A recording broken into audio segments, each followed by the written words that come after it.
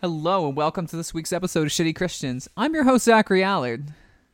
And I'm Michael Tabor. And this week we are once again joined by many time recurring guests, essentially the third host of our podcast, Kelsey frickin' Lair. Kelsey, welcome back for the second week running. Hey, thanks for having me. Michael, what are we talking about this week? Well, last week was a very Dudes Rock episode. Or last time we were here, we were covering Wild at Heart, delving deep into biblical masculinity and how Jesus really wants you to, just cleave flesh with a broadsword. But Shitty Christians isn't just here for the boys. We got a little something for the ladies too. So we are back to cover the follow-up smash hit to Wild at Heart. I am, of course, talking about Captivated. That's right. Captivating. Captivating. Wild at Heart. It's captivating. Oh, man, I did that like 18 times last episode. I love that I read this entire book and still didn't remember the title. Captivating. The smash follow-up hit about how to seduce your man, but for Jesus, and also maybe God is your lover. Yeah, I think that was pretty much the takeaway. I think that was the subtitle on the jacket. Yeah. I think it was just like, down with gilfs, gods I'd like to fuck.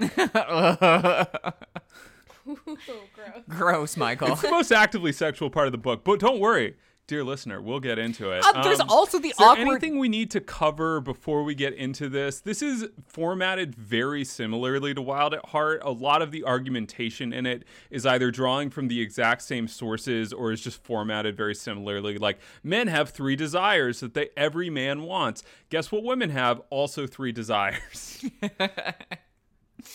It's written by Stacy, as we called her last week, Stassi. But now I have a lot more. I have trouble calling her Stassi because her story is complicated. And then John comes back in at times, being like, "Hi, I'm John, and I have some insane ideas about the female form." And so, I think that's pretty much all we need to know. Where should we begin, Michael? Oh yeah. I think it's worth saying that, like, unlike a lot of co-written books, this is maybe one of the weirdest books with 2 authors I've ever written, because they will switch who is writing paragraph by paragraph, and they're not very good at cluing you in on it. Eventually, they get to a point where they're like, and then we'll have in parentheses John or Stacy. But, like, there were many passages where they just switched, and you could only pick it up from context clues. Or like, not this was at all. not a consistent formatting. Yeah, there were many times where it'd be like, and then Stacy did, and I was like, I thought you were Stacy. What is happening here? Ironically, making this an extremely gender fluid take about gender essentialism. Yeah, it's worth This noting. is the they-them of novels. Or no, excuse me, this is the they-them of advice books. It is worth noting that to John and Stacy, there are only the 2 genders, which they refer to over and over again. Everything is just like within a completely 2-gender heterosexual context. To them, there's only men and women in straight relationships, and men are essentially one thing and women are essentially one thing, and that is all there is. So there is no space in any of this for anybody who might be non-binary or anything other than straight whatsoever. Like, just beyond the conception of these people. There is no room in this book for, like, emo teen men who paint their nails. Like, that gets called out as, like, a problem in this book. Metrosexuals, so certainly we're talking nothing to you. for our trans, non-binary, queer friends, which I gotta say, we were talking about it before the pod. I think we're all a little torn on, because on the one hand, that's absolutely horrific that these people just don't exist to you. And on the other hand, I'm sure if you were talking about them, you would have only terrible things to say. So I felt like it was kind of a blessing that we didn't get John and Stacy's hot trans takes. Yeah, I was glad that they kept those names out of their mouth. Yeah. I wish they had kept a few more out their mouth, but here we are. It wouldn't be Shitty Christians if they had the good sense to shut the fuck up. I mean, in a way, that's what this podcast is about. People who don't have the good sense to shut the fuck up. So, like all great books about biblical womanhood, it starts with an introduction by a man. It doesn't identify John as the author, but it becomes pretty clear because John is just off the fucking chain in this one. Like, I thought he was wilding out, haha, in the last one, but he is somehow more villainous in this. And just the fetishization starts immediately. Like the first line, "Oh, now we are on holy ground." Like, I don't really get it. He talks about writing Wild at Heart and how that was, not that men are simpletons, but like they're less complicated, less complicated of the two genders. Once again, like sentence 2, the gender binary has existed and is impermeable for these people. Also, I've met men. We are many things. Uncomplicated is not one of them. Assholes. Imagine being like men are simple. Jordan Peterson the other day was being interviewed by somebody and they were like, why is Antifa evil? And Jordan Peterson starts crying and then says Antifa is evil because they hate God for the crime of existing. Like, what I mean, stop clocks. I mean, come on, every now and again. I'm just saying, like, my guy. Yeah. This Jordan is a Peterson, dude the who clean is your room asshole, like breaking down in tears over the existence of Antifa. So good. like wretched human. Yeah, but simple. Let's No. dive in. Yeah. Let's dive into chapter 1, which opens on a fairly evocative picture of child endangerment. Well, there's a lot of that in this book, unfortunately. Yeah. This book is one giant sure fucking is. trigger warning.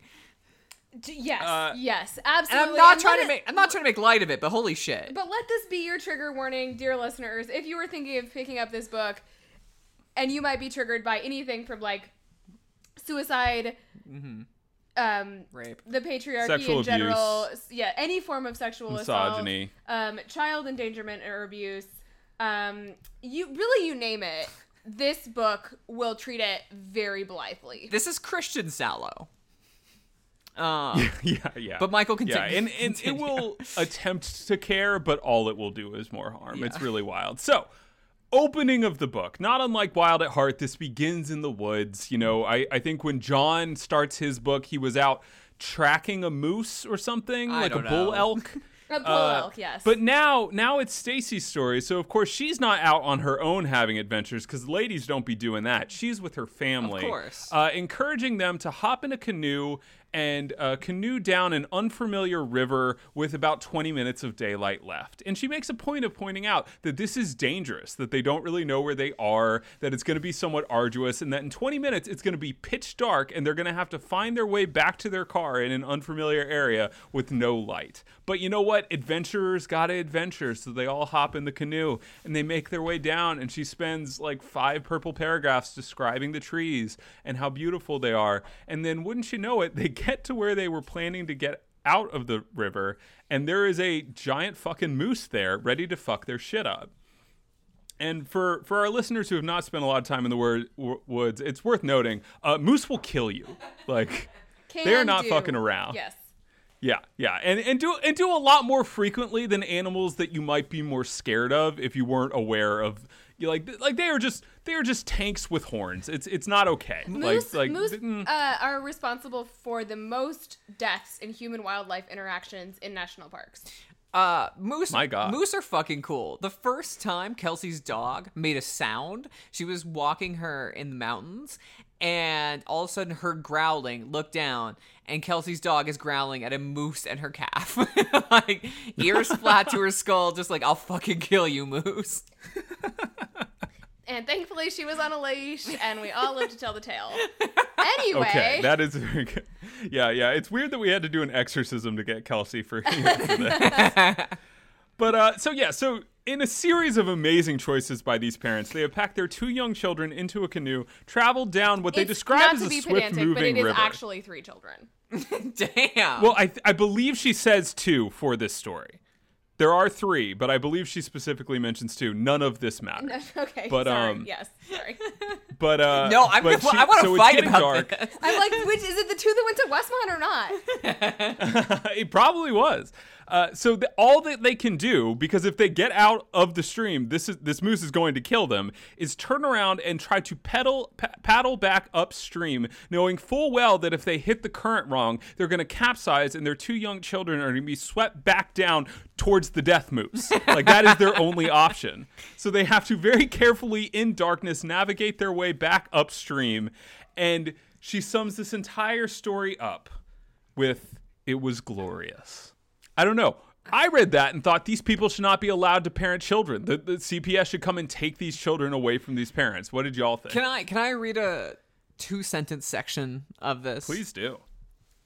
This is after she says it was glorious, and she feels like she has really accomplished something by nearly drowning her boys, which, readers can decide for themselves if that would have been good or bad. But she says, I was no longer Stacy. I was Sacagawea, Indian princess of the West, a valiant and strong woman. And what a mood for settler colonists to come in and endanger their children and be like, yo, I was basically an Indian princess. Yeah. I mean, over and over again throughout these two books, Wild at Heart and Captivating, they talk about just like the most, would seem to me, I'm not a parent. I'm never going to be a parent, God willing. And thanks be to modern medicine. But so many times, just almost everything they say about their children, I'm just like, y'all made it to adulthood. Right. Which is amazing. Like, so many times in Wild at Heart, we heard about John, like, encouraging his boys to just do violence to each other. Like, to go ahead and draw blood. To beat up the bully, regardless of Jesus' command to turn the other cheek. Because that is what it is to be a true man. You have to test your strength as a boy. That their central question is, am I enough? And to answer that question, you have to almost die. Yeah, that's the only way to know that you're a man is when another man bestows masculinity on you. Maybe a little sus. But yeah, there's a moment in this book where Stacy describes how, like, one of her sons came in with, like, a wound and John's only response was, huh, nice wound. And then she's, like, caring for her crying child. Like, that is John's take on all of this, is, like, not only what doesn't kill you make you stronger, but if you're not actively trying to murder yourselves through acts of braggadocio, then you have not achieved biblical masculinity. And but I feel like we need to... The take, too, is that women exist to, like, clean up after that. Yes. Right? That, like, within that context, like, women can, like, live up to their full feminine potential as, like, a nurturing presence because you have something to essentially clean up. There is a moment in The History Boys where one of the professors sort of is talking about history and war and bloodshed and, talking about the role of women and all of this. And she's like, history is women walking behind with a bucket to clean up the mess you make. And in that context, it's a sort of scathing indictment of these pretentious little prep school fuckers who think they know things. And when in fact, men have been ruining things for centuries. And when Stacy saw that movie, she was thought, damn right, I am the best bucket carrier of all time. Like, it is really wild. And we'll get to Stacy's a pretty empathetic character in this book, all things considered. She is actively doing harm by participating in the writing of it, and I think their ministry since then is not a good thing. But we'll get to all of the reasons that it's very hard to read this book and not walk away with a lot of empathy, because Stacy has been through some shit. And I think that, like, the conclusions that she, and probably more accurately that John has forced upon her, that she comes to are in many ways a response to real trauma that she has endured. But in this moment, in this introduction, her being like, so I almost killed my kids, that was fucking dope, is a wild beginning. Also, bitches, I'm Sacagawea. Oh my. Yeah. And then, it was already covered. There was a lot of those moments in that last book. But in case you thought that we were going to get away from the, hey, colonists were cool, they didn't do any murders. Nope, none of that. She thought Pocahontas was a bit too scathing in its indictment of colonialism. She likes all the other Disney movies, though. We'll get to that. Then she just sort of casually pivots to some horrifying tales of harassment by her family. Yeah. Just really dark stuff. Really, and I'm honestly a little... genuinely traumatizing. Yeah, sad shit. I don't think it's worth it to go into all of them. But I do think it's worth setting the stage by having a little bit of information now that we've had a content warning up front. But, like, things like... when she got her first training bra, her sister's forcing her out into the hallway where her dad was waiting to take a picture. Like, yeah. And that was like a funny prank. And she acknowledges that, like, hey, I never laughed at that. That wasn't funny. But she sort of casually sort of runs through these things as like, hey, this was bad. I didn't have good parenting experiences. But for me, it lacked a full recognition of just like, that is some fucking psycho shit that you were forced to endure. And I don't know, it was real dark. It was just like, wow, this is bad. And we get into more bad things that happen in Stacy's life. But holy shit. Yeah, I don't know if this is the part or if we want to do it up front or if we want to do it towards the end about how we feel about Stacy, but she is a complicated figure. Like John, I genuinely feel like you never see any sense of who John actually is in Wild at Heart. He's a fabulist. He's an asshole. He believes his own shit. And he is just Christian he's a Jordan theater Peterson. kid pretending to be William Wallace. Yeah. Kelsey said it. Christian Jordan Peterson. And Yeah. he's crying about Looney Tunes characters. And like, but there's some like, this is twice as long, and I think that's important. And it's so much more like mixed. And I kind of have my own theory, like having grown up around sort of strong Christian women who like believe conservative shit that it hurts them, that like it really does kind of fracture your perspective on the world. You know, like you really believe that like women can do all these things. Women can be surgeons and like they can like raise their families, but like also have to stay in their lane and be essentially feminine and unveil their beauty. And like there really is kind of this double-mindedness where Stacy is like encountering the suffering and awfulness that happens to like women across the world because of the patriarchy And through time. of course. And she just can't, like, because of ideology and various things we'll get to, she can't actually face it honestly. And it's like, I found it just deeply sad a lot of times. Yeah, I felt like reading Wild at Heart, my primary emotion was just rage. Especially reading, about all of these experiences that are so fundamental to who I am, like particularly experiences in the outdoors and sort of with self-sufficiency and having those labeled as sort of essentially masculine experiences when I would say they're not in any way related to gender. So I was often like enraged while reading Wild at Heart, and I was mostly just deeply sad while reading Captivating. Like I was certainly mad at certain points, but mostly I just felt deeply sad for Stacy, and also like kind of for myself. Like I didn't actually read this book in high school, but it was like sort of one of the options of books that I could have read in a high school girls' Bible study, and I felt sad not just for myself but just for all of the girls who read this and like saw it as sort of liberating to their gender identity, because it said that like it doesn't just boil down to purity culture and like being a virgin. It says other things. And those things are also fundamentally so limiting. And yet somehow manages to feel like an alternative to something worse. And that's just what this whole book was. Like maybe a slight step up from the worst elements of what many of us were raised with. And mostly I came away just feeling really sad. This is going to be a fun podcast, y'all. Buckle up. I similarly, I had just so much more empathy. Like John is such a villain, and we'll get to like John continues his villainy here, and Stacy is a victim. He steps up his villainy. Oh yeah, absolutely. He is, like I said, he is off the innovates chain in the villainy game. We will get to his 3 types of women. Don't you worry, dear listener. Hey, because you know what? but yeah. Everybody knows there's at least 4 types of women. I think that you made a great point there, Kelsey, that like this book exists far more effectively at a critique of the evangelical conception of like women.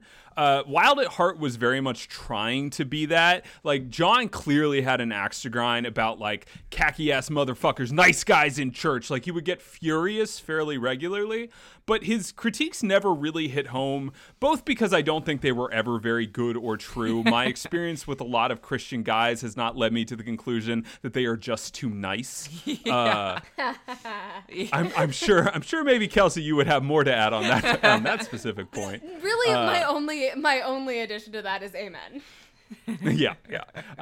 But also because biblical manhood, a topic that makes me throw up in my mouth a little bit, or just a fake concept that makes me throw up in my mouth a little bit, was also remade in Wild at Heart's image. Yeah. This warrior, bro dude, douchebag, adventurer, colonist, capitalist thing, like all of that is now far more prevalent thanks to Wild at Heart. And so it never really made sense in a modern context because he won. Yeah. Biblical manhood is this bullshit now. But Captivating and specifically Stacey's critiques are so much more trenchant and real. And echoing you, Zach, like as someone that grew up with a strong mother in the church and was raised and cared for far more effectively by a lot of strong women in church than men, these critiques feel very real and trenchant to me, and it is agonizing how she will very, very clearly lay out so many of the issues with biblical womanhood, with this servant mentality that gets foisted on all of these women, and then follow it up with just the worst solutions of all time. But I agree, it is much more effectively a critique, and it is arguably marginally better, and we'll get to some of the reasons why, while still being just fucking bad. So Stacey has a feminist phase in college. She talks about it in very, very funny terms. There's a moment where she says, "I was a feminist, but my heart was still empty." And it's like, yeah, those aren't contradictory terms. Right. Sometimes like feminists want a relationship that they don't have. Like what? Like why?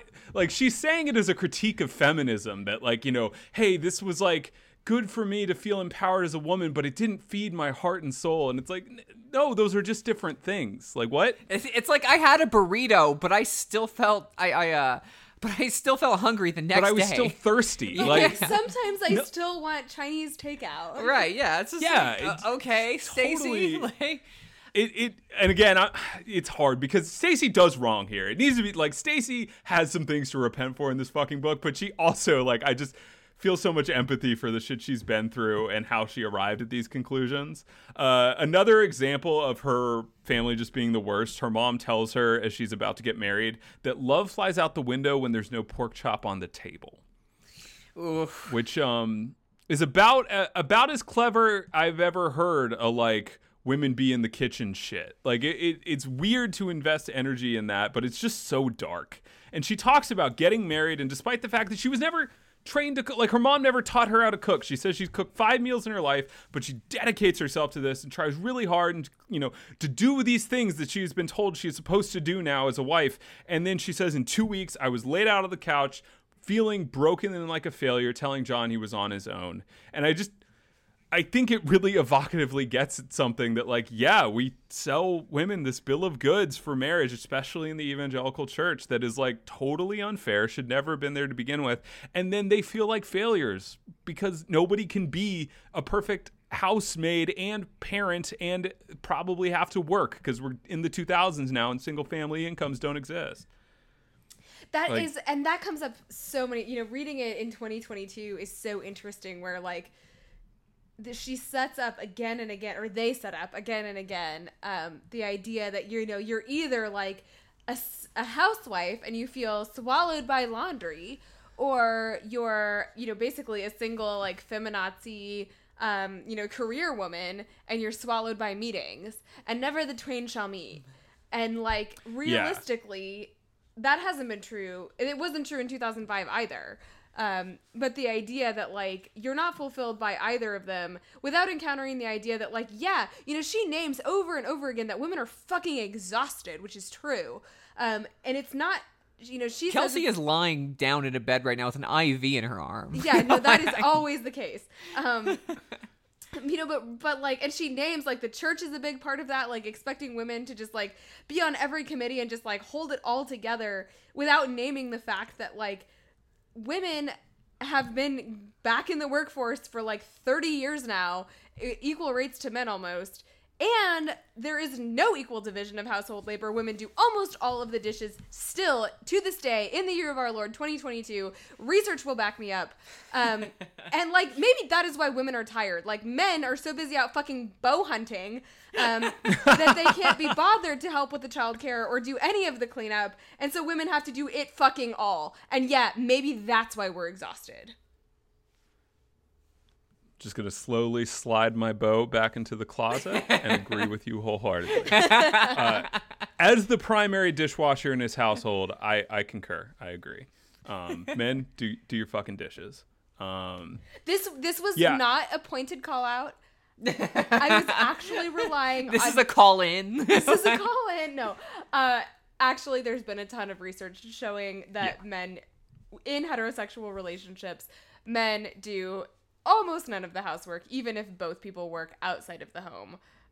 So that was not personal in any way. No, I didn't actually take this actually point. I was pretty just universal. making jokes. But no, it's a point worth bringing up that, like, yes, this is, despite the fact that every family now has both parents working because they have to survive, so much of that other labor, whether it's parenting or housework, falls on just and again, it's the list of things they can't name. Right? It's and among those things, of course, is capitalism, because yes, absolutely. Say what obviously women should be allowed to work and all that jazz, but since women enter the workforce, a single parent income also now can't support a family. We have completely defanged women's liberation, in part through capitalism's acceleration. Agreed.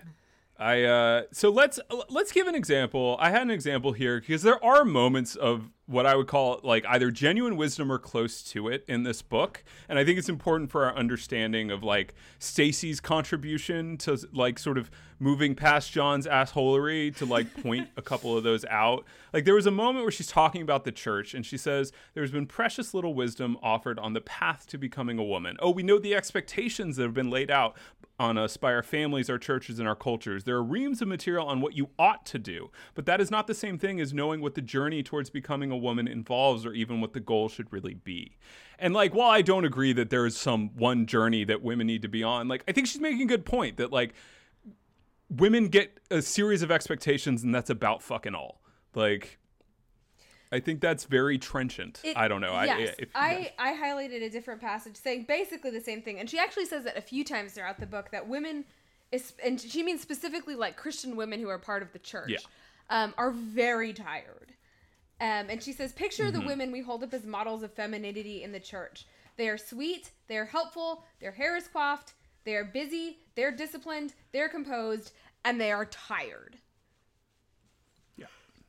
And instead of actually naming the forces of capitalism and patriarchy that make women on the hook for fucking everything, it instead becomes women are tired because their men are not fighting for them in a wild at heart kind of spiritual battle kind of way.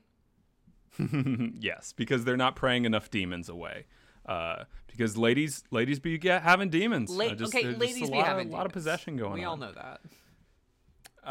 She even calls out the church. She says the church has not been a big help here. No, that's not quite honest enough. The church has been part of the problem. And so I say that to point out that like she really does name some real shit. And then she moves on to they move on to, because John starts rearing his ugly head once again around this time, the three things that all women need. No. And guys, we go straight from like fairly trenchant criticism of church culture, particularly powerful coming from a woman within that culture, immediately into just the worst gender essentialism you will ever read. Like, I hesitate. You could read James Dobson and not come away with quite as a gender essentialist view as Wild at Heart posits, and captivating echoes with ever so slightly more nuanced. So let's see. What is the list, guys, for this one? So women need three things, just like men need three things. And what are the three things that men need, just as a recap to our dear pussy, listeners? money, weed. Pussy, money, weed. Sorry, Dad. Still funny, Zach. Still funny the second time. You know what? I thought so. We love a callback. Yeah. I think it was an adventure, a damsel to save. I don't think that was the exact phrasing. An adventure to go on. A beauty to save, a adventure, and a battle to fight, I think. Yeah, battle to fight. And it's, exactly. That was those three things. So the lady equivalent. So the lady equivalents are the three major essential needs of all women everywhere is to be romanced, to play an essential role in a grand adventure, and to unveil beauty. And almost none of those things are actually addressed except for unveiling beauty. Oh, they address the unveiling of beauty. The unveiling of beauty is addressed in space. I'm sorry, every time it's so sexual, right? This book is so fucking horny. And Wild really at Heart horny. was too. Mostly of all of so it references Genesis a whole lot and the fall of Eve and all her daughters, blah, blah, blah.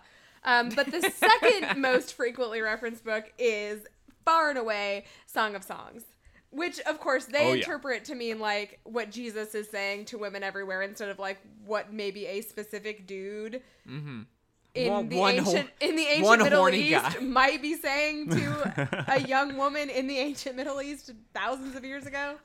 We didn't talk about this last week, but I vividly remember from Wild at Heart a passage from Song of Songs comparing breasts to a pair of fawns and just not really understanding how that worked.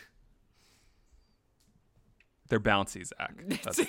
That's the takeaway. Fawns like to bounce. That's better than all right. That's a better explanation than I had. No, that I literally had that explained to me by a youth pastor once. Oh, so fuck! That's You're serious? I was just. Yeah. No, I have no idea the accuracy of it, but when somebody asked, we were doing a Song of Songs things because of fucking course we were. Yep. So in between all the like porn will rot your soul. Yep. There was a thing about how like, so what's the deal with the fawns? And he held his hand to his not insubstantial breasts himself and sort of jiggled them to communicate to the young people under his spiritual authority who were trying to learn things. That's what that was getting at. Well, let me tell you what, as the only person in this room who has breasts, there are a number of things I would compare them to, and fawns are absolutely not on the list. Yeah. I mean, listen. Everyone knows breasts are herbivores, but like that's not the main thing they are. So, although breasts are not vegetarian, distinctly. Ayo. Well, vegetarian, not vegan, right? Yeah. That's right. You're right. They're not vegan. I guess it depends on if we're talking about the product of the breast or the breast itself. Let's move desperately onward. You have to cut that. You have to cut all of that. Cut none of that. So we'll get into all of those three in more detail. I think the major one that's worth noting is that women don't get their own adventure. They get an irreplaceable role in someone else's. They get to be a supporting character. Yeah. They get to be the damsel. And then she pivots pretty quickly into something that Wild at Heart does a lot too, which is gender essentialism by way of my children are like this, therefore every child is like this. And to reiterate, they have 3 boys, 2 of whom I went to college with. And that is it, no girls. And their boys were raised in a very specific way by John, most importantly, to be like the bow hunting alpha types. Which they then read to mean that all boys are like this no matter what. Yeah. And we'll save it for another point, but there was a point I didn't want to make, that I wanted to make last week and didn't get around to, which is like, as a boy that grew up in a culture not unlike the like vision that John Eldridge envisioned. Yeah, it's not always great for the straight boys either. Actually not all boys, even straight boys want these things to just constantly harm themselves. And maybe living in a culture that encourages young boys to do that constantly and to compete and fight constantly doesn't work out so great for all of those young boys. Weird. I'd like to disagree. It worked out well for me because I'm a pure I'm a pure alpha. Pinnacle of masculinity. I think you're a bit more of a Sigma male, Zach. I'm going to be honest. That's definitely true. I just believe in semen retention. Yeah, there you go. So one of the major takeaways from Wild at Heart is that like there are 10 movies that John Eldridge has watched, and he referenced them constantly. But the ladies, don't you worry. You get your own list of movies. And there is a tiny bit of overlap. Most specifically... Oh my gosh, what's the one with William Wallace? Braveheart. Yeah. Another movie that I have not seen. Most specifically, we do get to reference Braveheart. It is not nearly as important as Lord of the Rings, but it is. Oh my God, that was one of my major takeaways. Lord of the Rings came out in between Wild at Heart and Captivating, Yes. and as we all know, the sort of evangelical like fucking love affair with the Lord of the Rings. But man, it could not be more clear that Lord of the Rings is Lady Braveheart for the purposes of this book. Like it gets referenced nearly as often as Braveheart was in Wild at Heart. It comes up so damn much. Like Lord of the Rings 100% is Stacey's Braveheart, but she still likes Braveheart because you know what? Braveheart also has a princess that needs to be rescued by a hairy man. And Mel Gibson's hot. Well, she specifically meant... Okay, so I'm going to read... This is the list of lady movies that comes through in a paragraph. Sleeping Beauty, Snow White, The Little Mermaid, Sound of Music, Sense and Sensibility, Little Women, Titanic, and we can't forget Braveheart. And then in parentheses, she says, come on now. Wouldn't you want to ride through the Scottish Highlands with a man like Mel Gibson? Oh, that just did not age well. Yeah. Except for, I'm sure for Stacey, it's still fine. She'd still be like, yeah, I'd still do that. Absolutely. But yeah, maybe not so much, People Mel. forget how big a star he was, but that's a different podcast. Absolutely. But yeah, I just think it's pretty funny that like John gets his nonstop list of like every tired war movie of all time. The Stacey's list immediately starts with 3 Disney movies. Yeah. Like these are children's films. John didn't have any children's films. You have children's films. Like my favorite detail, know. and I don't know how much time we spent on this, but like Top Gun being the listed dude movies, and like if you Google Top Gun, it is just, and I love Top Gun's great, pure homoeroticism. It's just beautiful men being beautiful. Yeah, homoeroticism, Top Gun, but Lord of the Rings also very homoerotic makes Stacey's list. So at least we get some boy love on the podcast. It's important to me that we acknowledge this. We get a lot of also, especially later in the book, Enchanted April. Oh. The 1991 yes, that's right. classic that I have never heard of, and that I am IMDbing right now, that basically shows all of the ways you can fail to be a biblical woman. Yeah, if Stacey is here to help build up women, John is here to tell you all of the ways you're going to fuck it up, and we'll definitely get a little bit more into that. But first, we need to talk a little bit about John's romance strats.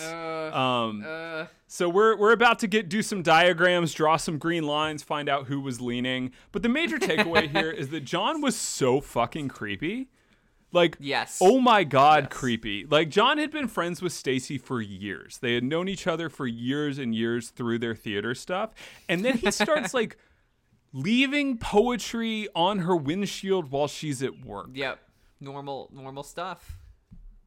That's terrifying to me. Like, I can't imagine what it would be like. Actually, I can a little bit. I've known many women who have received unwanted, like, notes from somebody randomly on their car as they go about their life. Like, it's not a cool move. Stacey appeared to be into it. She liked being, as she put it, pursued. But, like, I think the more accurate term would be hunted. Like, it does not have good vibes. Yeah, and, like, an enormous percentage of us will be stalked at some point in our lives, and I say this like as one of the many.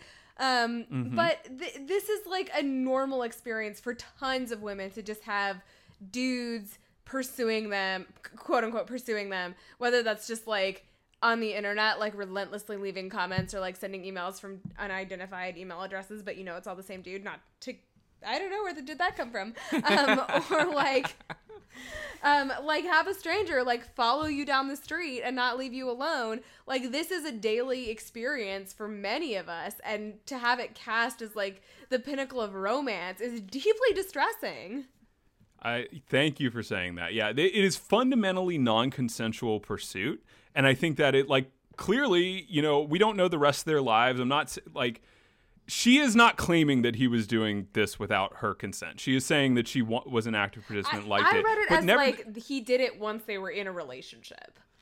Okay. I think that is a reasonable takeaway, but nevertheless, we have to acknowledge that the mechanics of how he pursued her are not any different from what we would call stalking in a lot of other contexts. Like, that is still not a good move because it mimics so many things that are, like, gross and terrible and that women have to deal with constantly. Like, I don't know exactly what happened there, but it gave me bad vibes, personally. Michael, you didn't complain when I left, like, poetry on your windshield. Now, I will say it was a little different because I threw a brick through it first, but... Yeah. It's different if you make it in the cab of the car. That's the key there. I will just say 1 in 3 women will be stalked in their lifetime.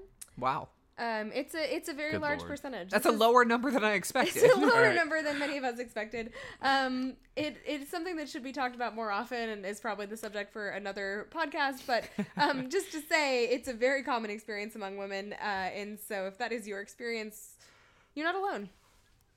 Yep. Also, we don't do a lot of call outs for our listeners on the podcast, but can we just say as a sort of blanket statement for the men, get your fucking shit together. Yeah. This is embarrassing. Grow the fuck up. Be better. Well, I will also say that 1 in 6 men will also be stalked in their lifetime. Probably by other men, mostly. Yeah. Men are still the problem. I mean, almost always. Okay, so moving forward, there's a lot of stuff to get into with beauty. We talked a little bit about like the lack of gender fluidity, and there's so much of that. Like, it's why little girls play dress up, little boys play dress up, but they're cowboys or army men or Jedi Knights, but they're never bridegrooms or fairies or butterflies. Little boys do not paint their toenails. They do not beg to get their ears pierced, and it's so fucking weird when all of these things that are so clearly enculturated. Like, you're talking about Jedi Knights, you're talking about fucking George Lucas's dreams, and you're saying this is essential to the heart of man. I also want to be clear, Jedi Knights wear dresses. Like, basically. Yeah, hell yeah. And that's fucking cool. But it's just insane to me how many socially constructed things she ascribes to like the fundamental nature of things when they are so clearly not. And that will just... Sorry, go ahead, Michael. No. It's just like, okay, you have a sample size of 3 boys that you raised. Yep. Like, you know who was never a fairy princess in any of her imagination games? Me. I was always just like an orphan on an adventure, like a la Boxcar Children. Like, that was my only game that I played, was like a kid like on her own in the forest trying to survive, and it was very fun. Now, part of this is because you were an orphan in a forest trying to survive. That is correct. Did you ever like to play Kidnapped and Rescued, a game that Stacey says all young girls love to play? That was so fucked up. What the fuck? I never played Kidnapped and Rescued. All of my friends as a kid were also girls. My first friend who was a boy did not come along until 5th grade. It was a really cute little friendship that we had because we were both bullied.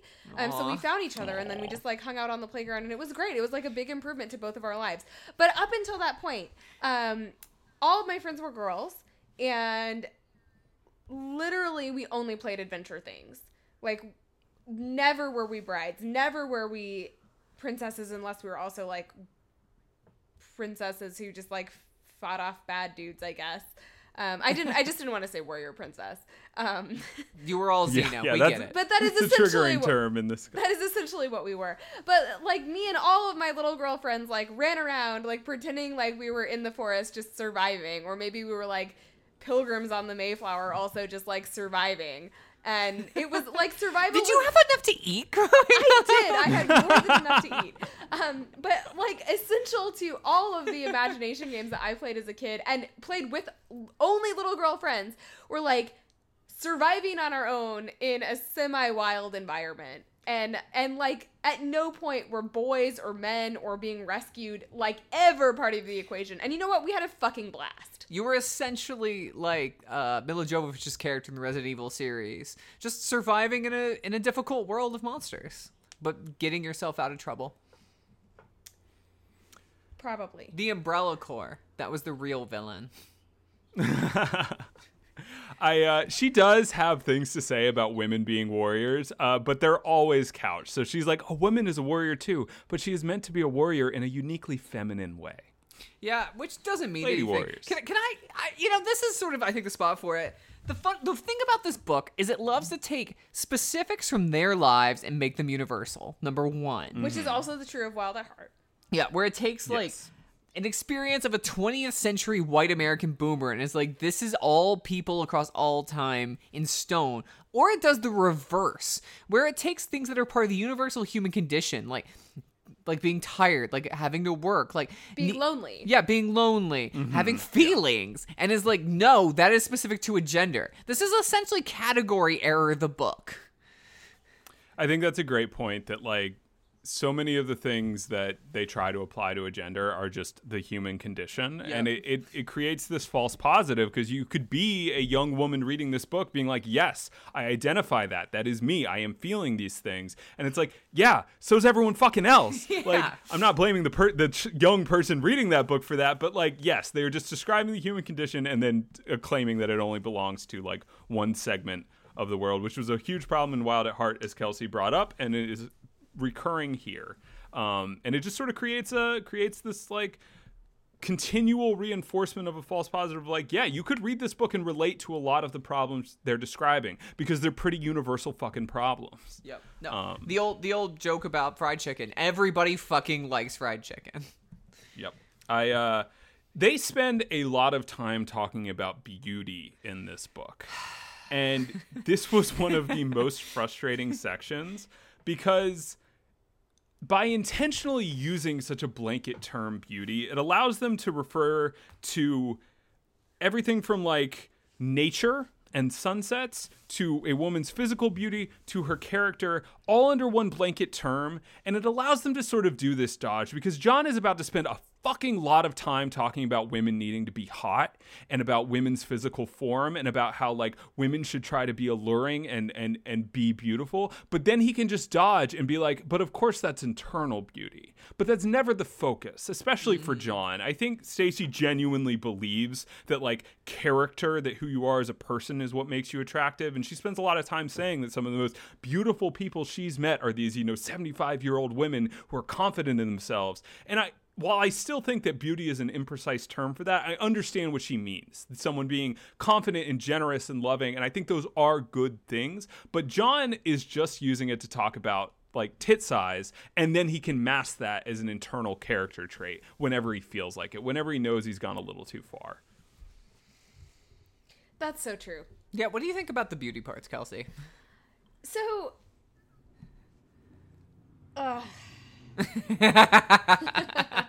Yeah, that's honestly that's a great start. Just you really need to get like some of the emotion of just like you feel a little sick reading it, right? yes, absolutely. And you're so right in the way that they just use beauty to describe everything. And call out, Stacey specifically, calls out a number of issues with what I would consider to be, and I think accurately could be described as beauty standards upheld by the patriarchy, like specifically to keep women subjugated and separated from their scarce resources. Like that is used interchangeably with being nice. Yeah, being a host is like considered part of beauty, like inviting people in. It's like, bro, first of all, that's not beauty, and secondly, why is that a lady thing? Yes. So they ascribe beauty like specifically to women, and like what they mean by beauty actually is a certain like very traditionally defined quote unquote feminine softness. Yes, they specifically say at a couple points like softness is essential to like females' beauty, and they like. And again, if you're having sort of incel responses that are just like, oh wow, you're doing the female thing, yeah, they do that. But yeah, softness, essence comes up a lot. This sort of essence of femininity, this sort of intangible other that, nevertheless, at least for John, always gets couched in like physical terms. Yes, and they say feminine soul a lot, like a lot. And like by that they mean a combination of the female form, as John puts it many times, and then these like really stereotypical feminine characteristics of nurturing, softness, like hospitality, things that I would argue are, if everyone had those characteristics, society would be a lot better. Like if everybody was warm towards vulnerable people, and was there to like provide support for others, like society would be much, much better. But instead, these things are all described in terms of beauty and then used interchangeably with physical beauty. And they say a bunch of times that all women in italics are beautiful, that all of us have this beauty to unveil. It's a bummer for people who don't have like an appreciative cishet male audience to like witness that unveiling. But that, but like you can be single, unfortunately for you, you can be single, and still have that, feminine beauty and feminine soul. But there is almost no like definitional difference between physical beauty as enforced by the patriarchy and just like generally nice characteristics to have that would make society a better place. I think that's extremely well put, and it allows them that so much just vagueness that they can exploit, and it allows like Stacey to talk about, you know, beauty standards and like she'll say things like, how many diets have you been on? Isn't that proof that you desire to be beautiful? And rather than seeing that as a like scathing indictment of a culture that polices women's bodies constantly, she sees it as pointing to the fundamental essence of the feminine. And then she can pivot from that and be like, yeah, you maybe don't need a diet. You just need to like unlock your inner female essence. And then John will be right behind her to be like, but go on the fucking diet. Because of the feminine form. Because of the feminine form. So it really is like very frustrating how close this book comes to identifying the actual things it's critiquing, but it just can't do it. It just can't do it. So it's an entire book about how there are real problems, and none of them are the fault of any of the things that are actually responsible for them. As we will get to, Satan is probably the reason for most bad things that are happening in the world, specifically to women. She also identifies a lot like women's isolation, which I would say is not gendered at all. Like, everyone is isolated in late capitalism by design. Yep. Women, maybe even to a greater extent, and like when women are separated from networks of other women, like we are less likely to know, for example, and a lot of studies have shown this, how to negotiate effectively for a higher starting salary. We are more likely to be stuck with more childcare, for example. So there are very specific like material ways that women being separated from networks of other women suffer and are sort of subjugated further. And instead of naming that as the result of patriarchy and capitalism, it becomes just the problem of Satan. Yeah, is that... Yep. Do we want to segue to that, talking about that? Let's not get there yet. There's also a little bit more to cover. Okay. Like, but go ahead. Maybe also the fault of women themselves. Yeah. So a lot of this book is also spent identifying women as being catty bitches, basically. Yeah. Who are just here to like yell at each other in grocery stores, and also like not have good relationships with their mothers and sisters, because we're like jealous of each other, I guess. And rather than identifying those things as like a very intentional wedge driven between women by the forces of patriarchy to keep us, for example, from negotiating for a better starting salary, it just becomes like part of the feminine essence of like cattiness and jealousy. Yep. And John will spend a lot of time talking about all the ways that women's personalities can be busted. That is a major concern for him. And he sort of has this scale of womanhood that exists from like harpy to like sexy to like broken. Okay, like that is his scale of all women, is that you are either a domineering woman, you are an alluring woman, or you are, I forget his term, but essentially you have been wounded. I have it written down. Hang on. A desolate woman. Desolate, which is somehow worse. Yeah. Oh, but just for John, women can be ugly inside and out. Yeah, that's what John believes.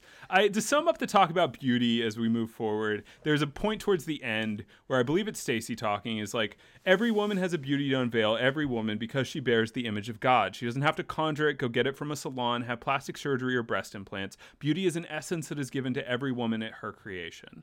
And I get what she's going for there, but it kind of flies in the face of the 5 pages you spent talking about how women love playing dress up. Like, there are so many other moments where you were relying on these constructions of gender to make your point, that then being like, oh, beauty has nothing to do with any of that, doesn't make a whole lot of fucking sense. And that's sort of a common thread in this book, is like, this book just can't help but contradict itself constantly, because it is constantly relying on the things it's trying to critique to prove its point. Yeah, I mean, this is something I want to talk about more on a later episode, because this could be a 6-hour pod, but pay attention to this. Pay attention to how the right uses language. You know, I was watching a Jordan Peterson clip, not just him crying, but that one is funny, and you should look it up. Definitely look it up. It's so good. He just bursts. I mean, our listeners have already seen it. Yeah, but he just bursts into tears. It's so funny. Anyway, I'm sorry. But like, another one of him back when he was in his hot daddy phase, and he was talking about how like men need to be dangerous. And it's like, and the same thing happens, by the way, too, in Wild at Heart. And I just think, like, the thing to be aware of here is that the right just is playing language games, particularly with the culture war stuff. They're always trying to just, like, have one word mean 6 things. And if you were like, why should men be dangerous? He's like, oh, I don't mean, like, bad or violent or hurting people. And it's like, well, then you're just not using that word correctly. And the same thing with beauty. Beauty doesn't mean what it actually, when we think of aesthetics. And they just, the right will use, it's essentially dog whistling all of language. That's all I have to say. Yep. And just redefining terms. Yeah. I mean, we're seeing that with grooming right now. Of course. Like, it's a very effective strategy if you're a groomer to, like, make that term less effective at identifying the horrific shit that you're doing. Yeah, what Nazi was it that said, like, we should accuse our enemy of that which we are guilty? And it's like, that is 100% of what's happening. Yep.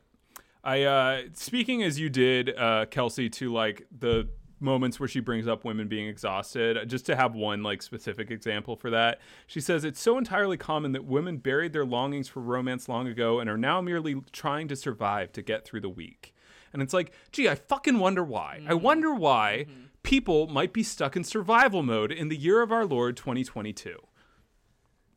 Yeah, maybe it's because they're working outside of the home more than 40 hours a week and doing all of the fucking laundry and cooking and dishes. Yeah. Yeah, as our wages have stagnated and a lot of other terrible things have happened. Like, just fucking, it's crazy that you can identify it, but none of the causes. She says efficiency has taken the place of adventure. Again, gee, I fucking wonder why. Yep. Yep. She does name over and over again that, like, life feels really meaningless. Mm-hmm. And that was also a pretty constant refrain in Wild at Heart. Which was that, men are lacking adventure. And they sort of touch on that in Captivating too, that, like, women, like, want to be part of a great adventure. Like, really, they want to be the sidekick. But, like, the idea that we feel like there should be more than just the constant grind of meetings or laundry, or in most cases both, because it's completely meaningless. But then identifying that as, like, some failure of the genders to, like, live into their essential essence. Yeah, and it's every MLM, every like self-help guru, business guy, every cult starts with an acknowledgement of the real problems in people's lives and then just sells you a shit solution. And while I don't think that's necessarily their intention as much as some of these other things to just fully grift, that is nevertheless what they are doing. They're identifying a real problem in society and trying to sell you a solution that is fucking bad. It's Trump's American carnage speech. It's the thing the right can do so effectively. Things are bad. Neoliberal capitalism's destroying your life, and then they just limit it to these dumb libs. And it's effective because the dumb libs do want to wed themselves to capitalism. Yep. So let's talk about chapter 5, which is an extremely gut-wrenching chapter to read. It's the chapter where she goes on to list very explicitly many of the harms that have been done to women. Yeah. She talks about both her own personal experiences with sexual assault and also just horrible things that happen. She predominantly mentions other cultures, which I found kind of frustrating, because, like, lots of bad shit happens to women in America too. But nevertheless, bringing up real major horrible things that happen to women all across the world that, I don't know, maybe Kelsey, I'll defer to you if we want to name these things specifically or if that's less helpful.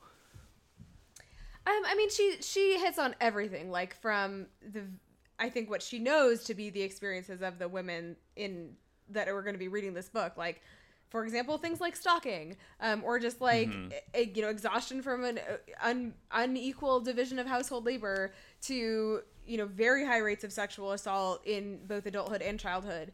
And then also covers things that will seem, very foreign or quote unquote exotic, like female genital mutilation. And it's a whole laundry list and goes back through time as well, like women being considered property or chattel. And they specifically list ancient Israel, but, like, that was true across cultures, and including early modern Europe. and in fact, like even Victorian Europe, women have been property and chattel for a really long time. But anyway, like this is just a laundry list of like what women have endured forever, right up until the present day.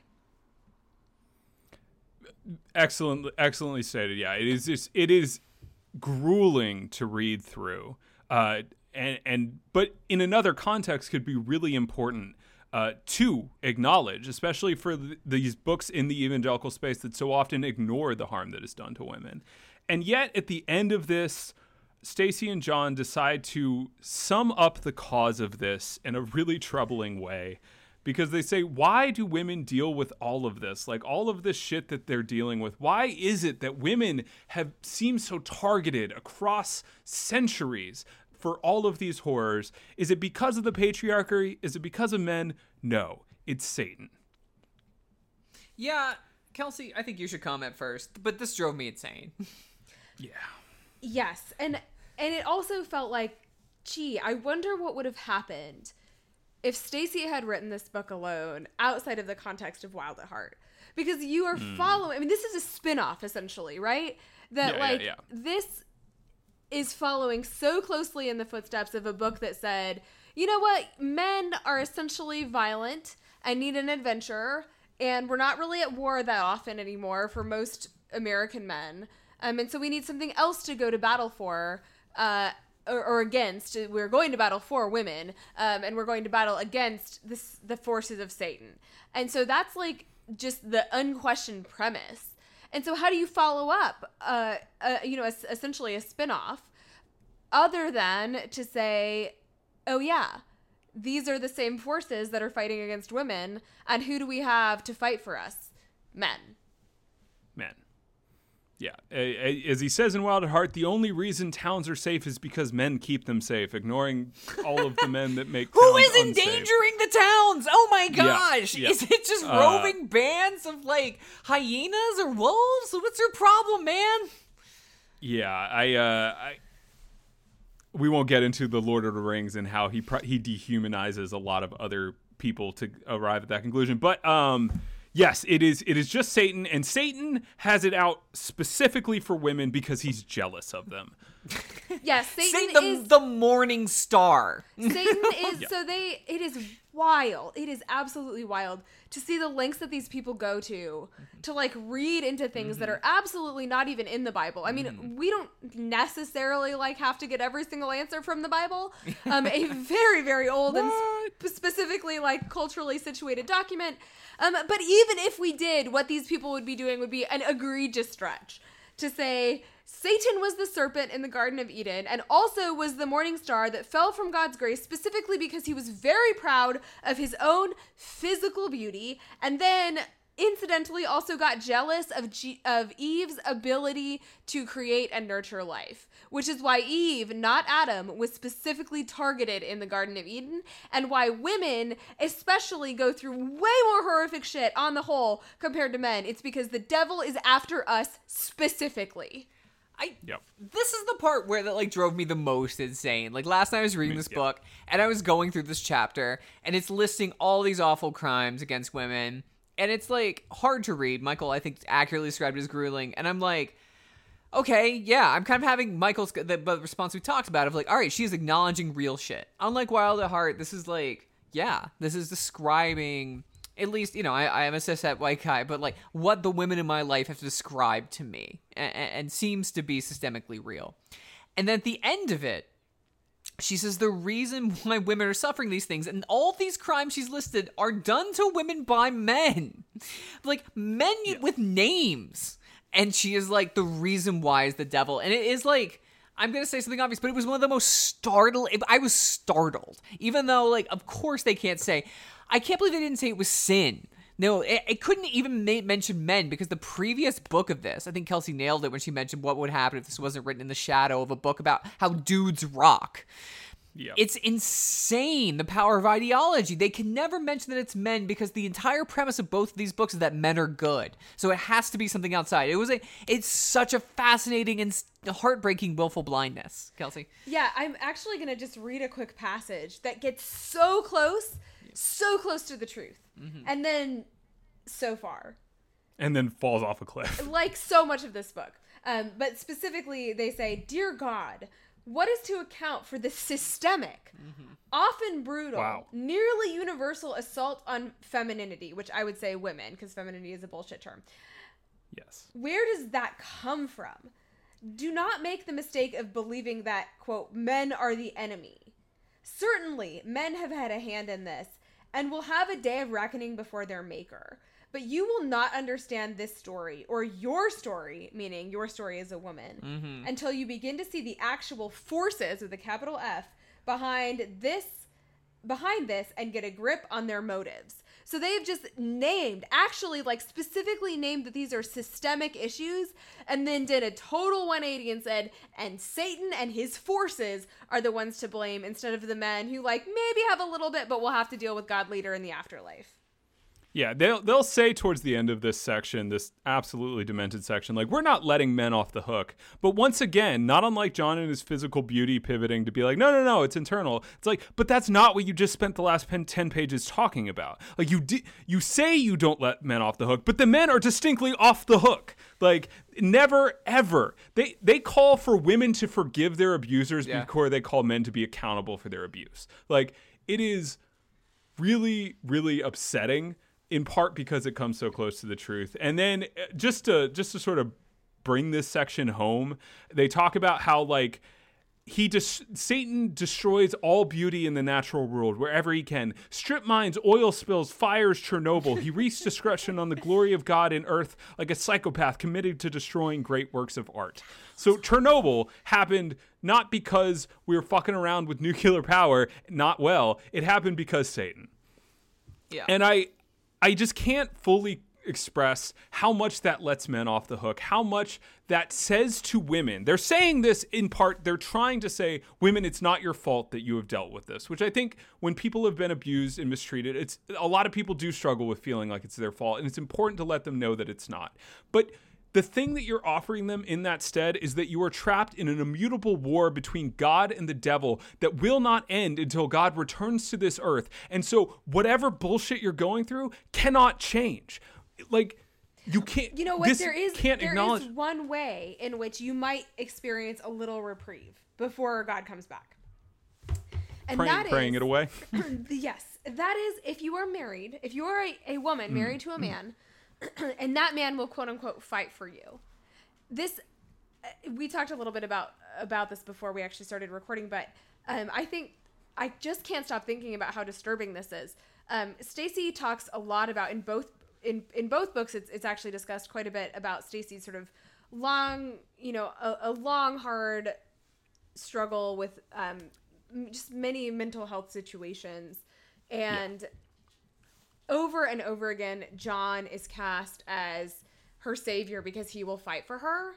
And there's this an incident that's just this little throwaway scene almost in Captivating, where Stacey says she's sort of going to bed feeling in the depths of despair. And when I go to bed feeling in the depths of despair, it is like a capital C crisis. And John comes in and prays for her. And at first she's a little embarrassed, and then she's into it, and then they have a worship session. And John is the one who that is their definition of a man fighting for a woman. And it is so toxic to suggest that A, mental health issues are women's alone, and B, it is men's issue to solve because it's actually all the force of the devil, and there's nothing else between women and the devil besides men. So what does that mean for women who maybe aren't partnered with a man, or feel like they're not part of a community for whatever reason, and don't have anyone to fight for them? They're just left to fall asleep in the depths of despair without anyone to come and pull them off the edge of the abyss. I think that's excellently stated. It is so fucking frustrating to see John's toxicity paraded around as being a loving partner. It's really scary to see that this man just gets to be the worst fucking human being for decades and then gets to write a book about how to be more like him. It just extremely upsetting. longtime listeners will know, like, I often struggle with hopelessness in this world. And one of the very few things that keeps me going is just this feeling that, like, I don't know that we will, but we could build a better world. Like, will we all burn up in ash and cinder because no one is doing anything about climate change? Yes, of course. But we could. It is possible. That's right. For human beings to build better systems, better mechanisms for how we encounter these problems and to actually improve things. And I just can't quite get over the fact that this argument pulls the rug out of that entirely. It says things cannot get better. You are the subject of an eternal millennia long struggle. We cannot build a more accountable system that holds men accountable for the crimes they commit. We cannot do that. It wouldn't matter if we did, because Satan would still be gunning for you. And that's not going to change until the end of time. And so what is intended to inspire hope and empathy and support in these women just ends up being the darkest fucking shit. And it is a real ugly chapter in a book that is often at least scratching at nuance, thanks to Stacey's input. And it's just, it was the absolute low point, and it sounds like that was pretty universal for the three of us, of just like, wow, this is dark. Kelsey, I have a question for you. Yes, Michael? Which woman are you? There's three. Right. So there's the dominating woman, the desolate woman, and then the alluring woman. The alluring woman. Right. This is essentially Goldilocks and the three bears, but for, women. And this is I do not think any listener would be surprised to know that I identify most closely with the dominating woman. That's right. Also, the best fist woman. pounding me. I just want to say that. I'm just gonna, I 100% agree. When John is trying to describe this dominating woman in ways we'll get to, of just like the worst person, and the whole time I was like, this is the only one that's like cool. Like this is the only one type of woman that knows who they're about, according to John, is dominating. And you know what, John? Let's be honest. I think you do want to be dominated. You'll never admit it, but you're spending just a little too much time focused on it. So yeah, let's get into these John three. maybe wants to be dominated specifically by Brent. Yeah, I was about to say. By Brent and by Mel Gibson. Those are the two people that I think the dream died when Brent fell off that cliff. Okay. And that's why he had to get a new Brent. So, okay, walk us through this. We have John now just going full insanity, being like, women are this way or this way. So, what is a dominating woman, and how does it happen?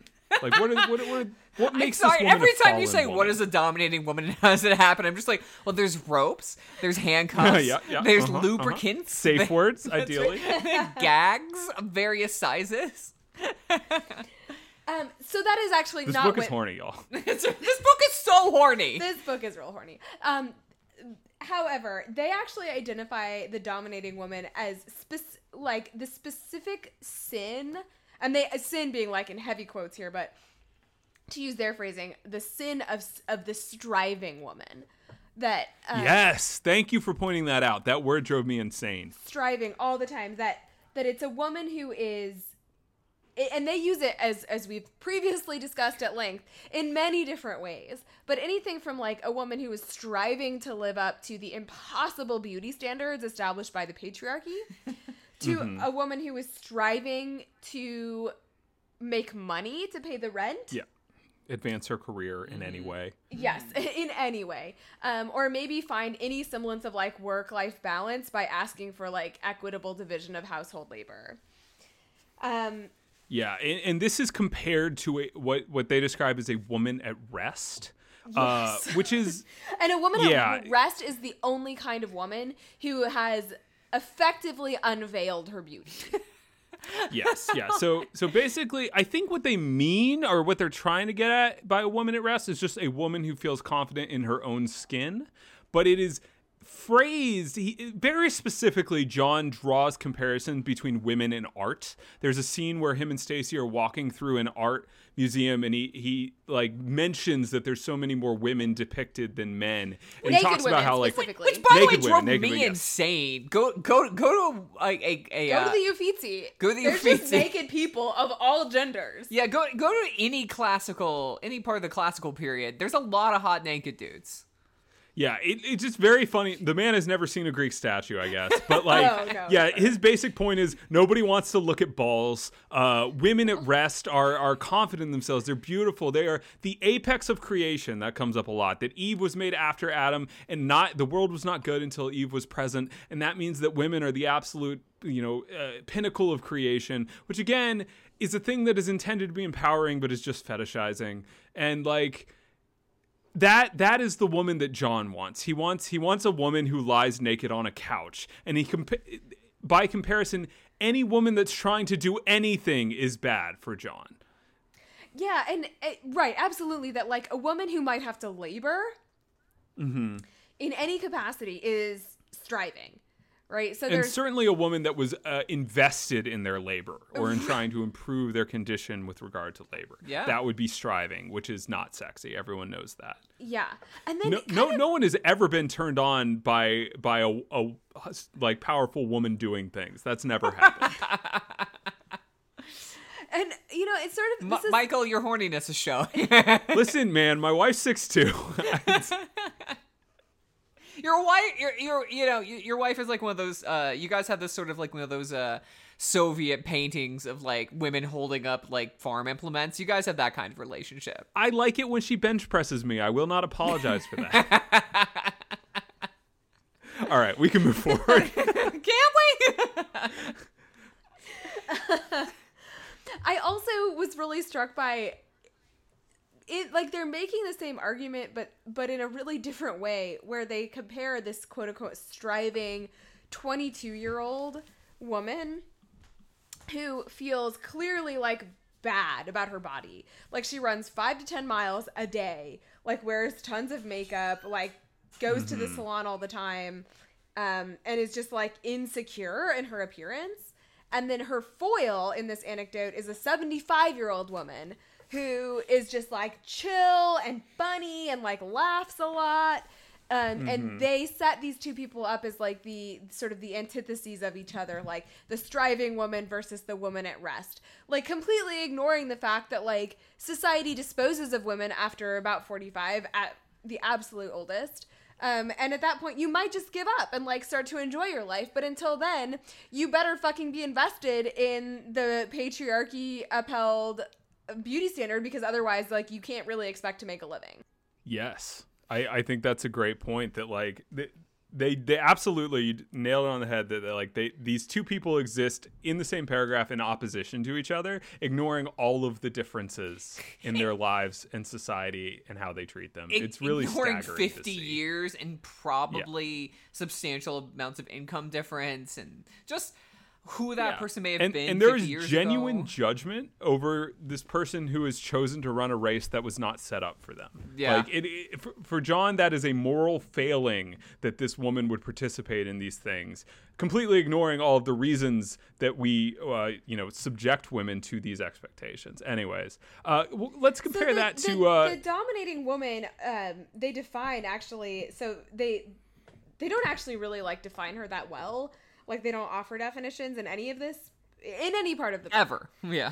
All of their examples for the dominating woman were from movies. Like, literally every single example of the women. Yeah, we haven't highlighted how much this book fetishizes movies, just like Wild at Heart. Clearly, it's John's whole thing is young and like stories, and he doesn't understand young. So all he has to rely on is the idea that if it happened in a movie, that is indicative of the human condition. Not that that is indicative of like how we make entertainment to feed the needs of capital, but the essence of the human condition is most clearly expressed through the stories we tell ourselves, and that means he can quote any movie, and that'll be proof that what he's saying is true. So he can literally rely on fictional characters as the examples of the type of woman he's describing. Okay, I want to be clear though. Top Gun, whenever men are alone, that's exactly what it's like. If women need to know, it's 100% a documentary. Amen. Anyway, every podcast recording. This is a direct quote that is a description of the dominating woman. Their strength feels more masculine than feminine. There is nothing inviting or alluring, nothing tender or merciful about them. So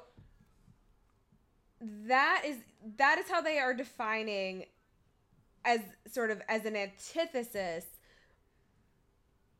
what the alluring woman is somebody who is like tender and merciful and inviting. And anything that is not that is dominating and therefore, and they actually say sinful. Oh, wow. Yeah, I didn't catch that. Of course, it's a sin for these fucks. Let's compare that to the desolate woman, which is real dark. Because essentially, so dark. Essentially, a desolate woman is just a victim of abuse, but because of that abuse, she has retreated into herself and does not feel confident in herself, and that is also a sin. So, yeah, I read the desolate woman as essentially just needy. Yeah, I think that's a great way to phrase it. They do reference specifically like women that have been harmed, but like, yes, essentially, if you were too emotionally needy, then you were desolate, and you are too likely to give away your essence to whatever man comes along because you just want it too much. And God knows there has never been a needy man. Never. None of them on this podcast. I'm going to say that for sure. Yikes.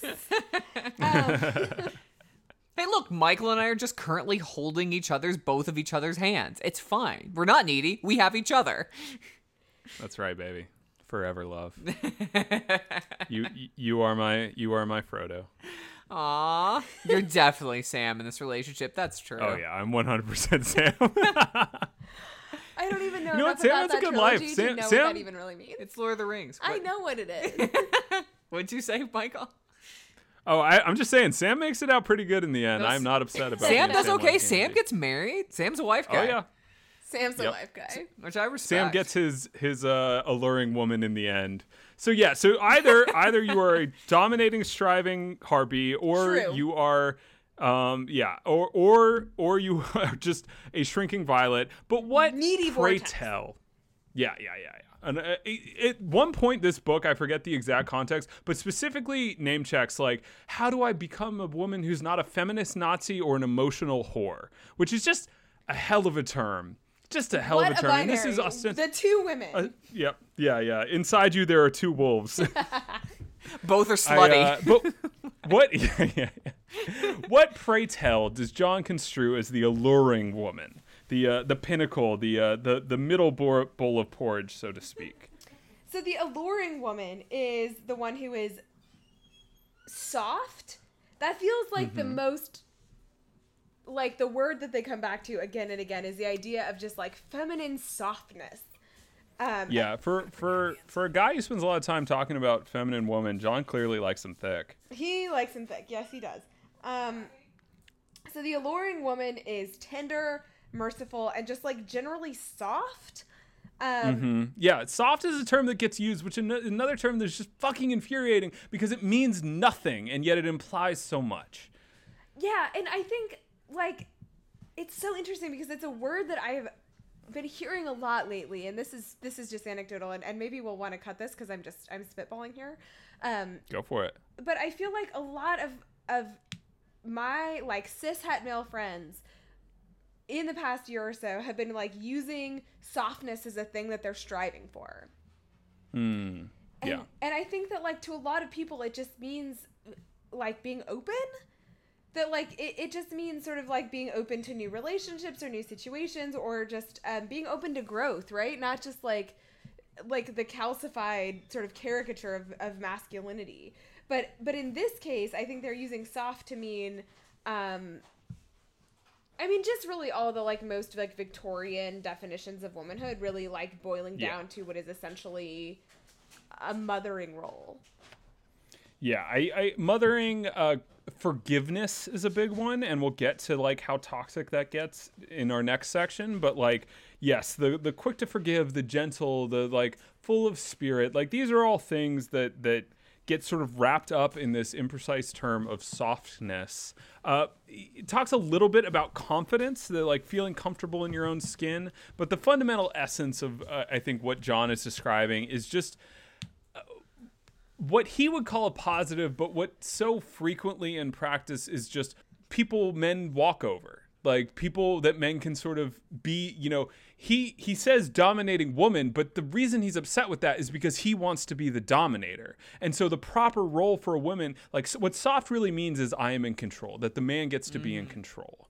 And I think that is like the fundamental essence is like these terms don't have any meaning as long as John's getting what he wants. And I have a feeling that in John's personal relationship, that can be a very fickle thing. But whenever John is not getting what he wants, then his partner is either being dominating or passive or desolate.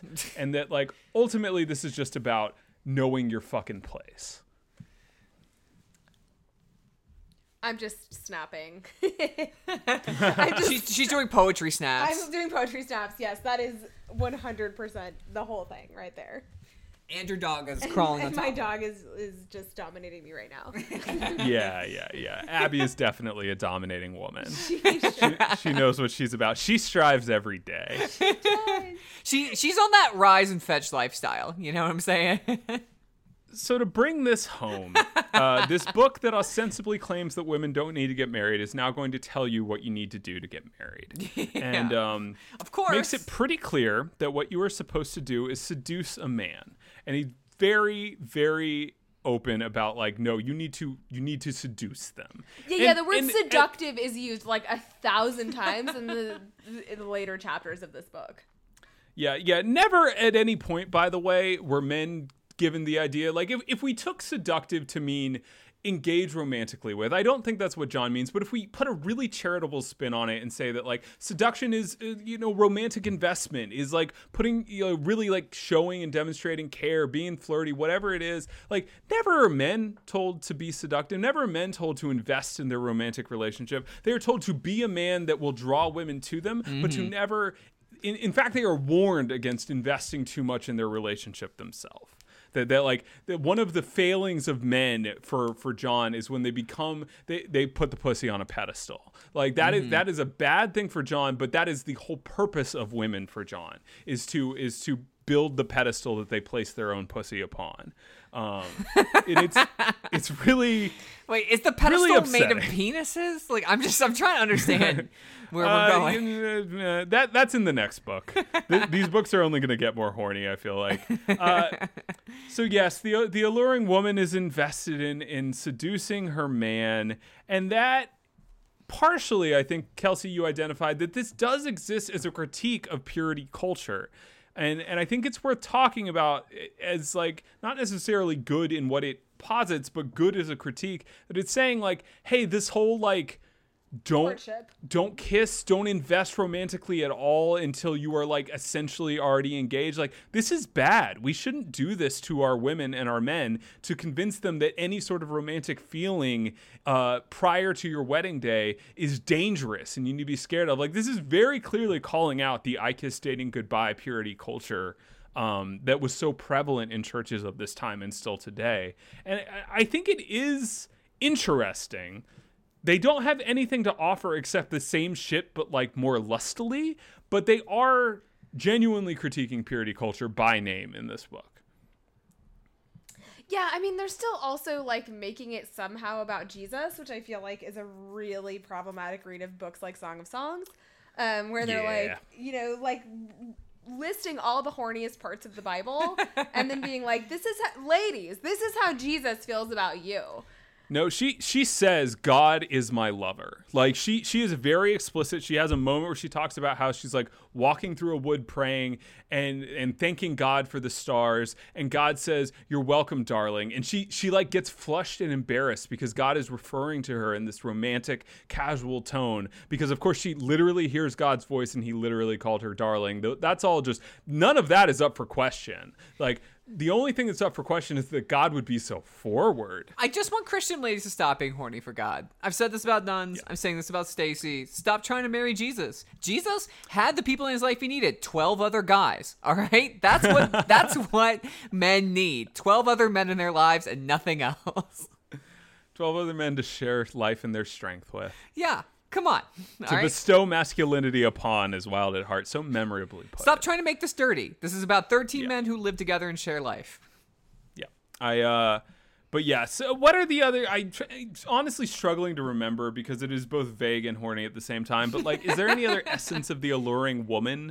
Like basically all I got is like unbutton a button and like smile a lot. Mm-hmm. Like, So like there is a whole chapter on how like women, if you're partnered with someone who's problematic, whether that means like emotionally, and by person I mean like a dude, right? Because all of this, of course, is in the context of cishet relationships between men and women. But like, okay, yeah. Cishet women, if you are with a cishet dude who is emotionally unavailable or abusive, whether that's verbally or physically, here are the various ways that you can like manipulate him in the name of being alluring to get him like back on your side. Yeah, this was one of the craziest and most frustrating parts, up there with chapter 5, in terms of like, women, are you in an emotionally abusive relationship? Seduce your man back to not screaming at you. Like, yup. And this is quite like, he keeps calling it seduction, even though what he's actually describing is like a certain amount of boundaries. Like, one of the women moves out of her abusive home and is basically like, if you want to be in my life at all, you're going to need to change these things. But like, that also gets called seduction. But then the next example is an emotionally abused woman who is literally just like nice and quite literally the answer to an abusive relationship for these people is to like nice your partner back into not hitting you. And that is, it's really interesting that this exists in part as a critique of purity culture, because that is the essence of purity culture. Like that is so toxic, and advice has been given to women in the church time and time again is like, you just need to love your husband well enough that he puts his fists away. And I can't think of anything more evil than to make the victim of abuse responsible for ending the behavior of the abuser.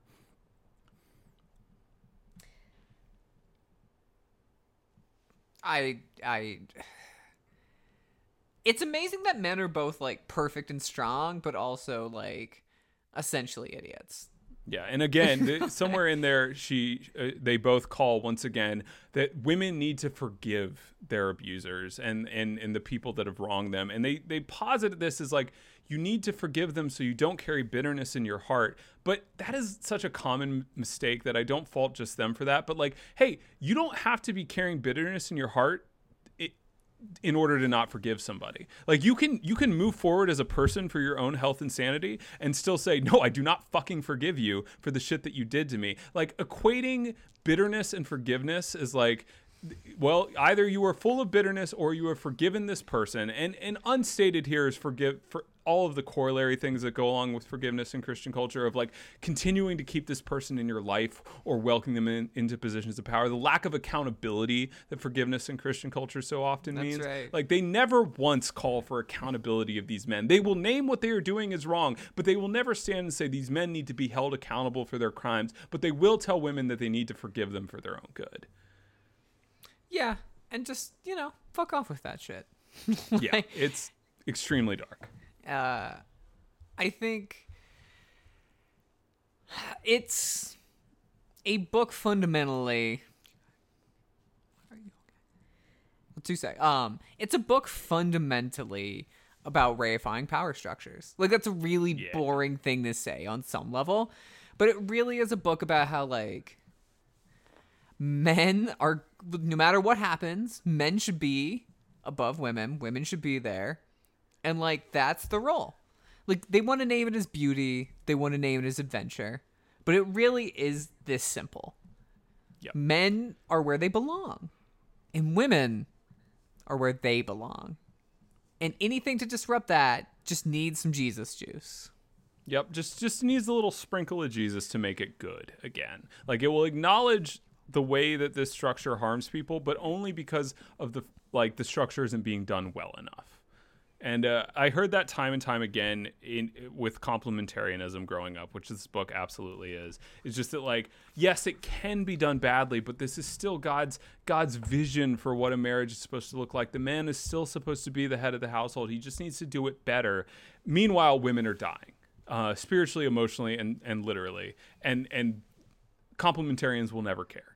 And this is not just me talking out of my ass. Statistically speaking, people that believe in this like idea that men and women have different roles in a relationship, which is always about male supremacy in a relationship, like, they statistically correlate with higher patterns of abuse. Because of fucking course it does, because that's an abusive fucking belief. Like, that on its own is an abusive thing to believe to be true in your relationship. And so, of course, it correlates to other forms of abuse. But for John and Stacy, this is just little tweaks needed to make God's will perfect. Yeah. Is there anything else we want to say here, or can I talk for 2 seconds about the amount of discussion of single women in this book? Yeah, I think, absolutely talk about that. I do want to get a little bit more specifically. We've talked about John praying over Stacy, but I just want to hit the mental illness stuff, but that can be our last thing, unless you guys have more to say. Kelsey? So I also want to name what they say about women in relationship to other women. Yeah, good point. That comes up pretty frequently. So I think this is Stacy who says, for many centuries, women lived in close fellowship with other women, gathering at the well, down at the river, preparing meals. Many occasions for femininity to just sort of naturally pass from older women to younger women. So the last clause just made me throw up. But the idea that women until very recently have been in relationship to other women for things that are very concrete material goods, like grandmothers caring for their grandchildren. And I mean, I would say, of course, we really ought to widen the aperture here and look at grandfathers also caring for their grandchildren. But the idea that women had community until very recently, whether that was, preparing meals together, drawing water together, as members of the junior league, what have you. Women are exceptionally isolated right now in a way that is essentially ahistorical. Mm-hmm. And, Stacy and John want to make that about not having a way to sort of transmit these very toxic ideas about what it means to be a woman. But it could also just mean a breakdown in women's ability to communicate about how to survive, whether that means talking to each other about how to survive being in a household with an abusive husband, or women talking to each other about how to negotiate for a higher starting salary, or women talking about best childcare practices. Just in general, women feel, and this is a refrain throughout the book, that women feel like they are completely abandoned, not just by men, but by other women. And John and Stacy make that about the devil rather than about patriarchy and capitalism. But the idea that women truly are abandoned, we are on our own. Everything from the structures of women having to negotiate over the phone or in person for a higher starting salary, rather than just doing it over email where you can take your time and confer with your women friends. Women not knowing who to go to for advice on what to do if you're having trouble with breastfeeding. Women are truly ripped out of, and this is I think also very true of men. That we can just say people are isolated. I think the effects are worse for women, but everybody is isolated and everyone is suffering from loneliness. And that is not the fault of the devil. That is very clearly an intentional effect of capitalism and patriarchy. Amen. Yeah. That. I wish I had something to even add to that, but so true. Yeah. This book wouldn't know a material condition if it smacked it in the face. It is so ideologically opposed to the acknowledgement of anyone's material condition. Yeah, of course. That it could never begin to understand. But it is extremely toxic, to sum that up by blaming it on the devil. Zach, talk to me about single ladies. Well, there's sort of two very brief things that are tied into. It's really one thing, two sides to it. So this book finally has a chapter called a chapterlet called Single Women, and I was like, oh boy. It's actually just one tiny segment of one chapter. Yeah. It's not a whole chapter. Yeah. It's a section. And you guys.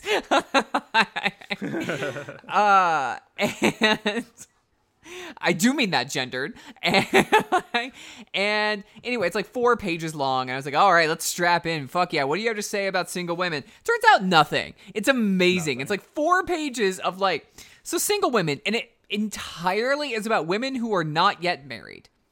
It never even acknowledges that women might be widowed, that they might choose not to get married, let alone gay shit. It is just full on before you get married, here's what you got to do. And that is the sum total of their discussion of single women. Yes, if you are a single woman, you need to like amp up your alluring game to attract a dude. Yep. Yeah, you better start unveiling a little bit of that beauty. Yeah, women exist in a state of marriage or pre-marriage. That is the that is the only vision of womanhood that these people are willing to acknowledge, despite the fact that they claim repeatedly that you can be a single woman. They never have any vision for what that would look like, and it's really upsetting that they can pay lip service to these things and give themselves a dodge, but they so clearly will never actually think it's what anyone should do. On the other hand, if they wrote about single women, it would have been terrible. The closest they get is not unlike our genderqueer, gender fluid, trans friends. Like, I'm just so glad they didn't even think of it.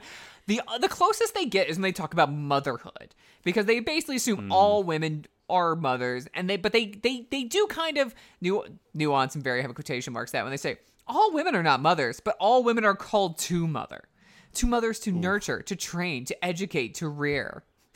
And, Kelsey, what do you think about that? So I actually think this is, like, incredibly closely related to what I just talked about women who are isolated. And by that I mean, like, many, many women, first of all, are not called to mother or parent in any way. I would consider myself, so I am so delighted to be child-free by choice for the rest of my life. Like, no part of me really wants anything to do with children at all. I'm a college professor because I do not like children and I much prefer dealing with adults. But also, like, lots and lots of women feel isolated in their role as parents. And the idea that, like, we should reduce all women to being sort of either, like, mothers or, like, sidekicks to mothers. Like, that's what they're saying, rather than being like, you know what, it takes a village, which is a cliche, and I do hate cliches, but at the same time, like, when I read that section about, you know, the role of parenting being essentially feminine, like, that was very upsetting to me, because I know so many cishet men who are exceptional parents. Like, starting with my own father, loves kids. My dad was a middle school teacher for 35 years at the same school. And, like, then just became the guy who would, like, hang around while choir practice was going on at church to, like, corral the toddlers and, like, give them superhero rides through the air.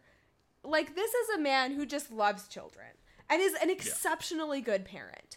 And I've known so many cishet dudes like that, like, not to mention every other, like, permutation of every gender who could be an exceptional parent. But the idea that, like, women are alone in parenting is reified over and over in this book. And, like, really what they're trying to say is that parenting alone is really hard. Men are often emotionally unavailable to their children, especially in the context of, like, cishet relationships. And women need some allies in the role of parenting. And, like, my argument is that everyone can parent. I go to a church that's, like, it's, like, probably the queerest church in the town where I live. Can I say something about your church? Yeah. I mean, kindly. It's gayer than most gay bars I've been to. Yeah, I go to a really gay church. Like, Nice. Like, it is... Like, there's some gay dudes who've been like, all right, you guys got to tone this down. This is like Yeah. There's entirely too much glitter in the communion wine. You know what? There was actually, and this is for real, I went to an Ash Wednesday service and there was glitter in the ashes. And I thought it was so beautiful, I wept. Anyway, like, there's glitter Extremely everywhere. cool and good.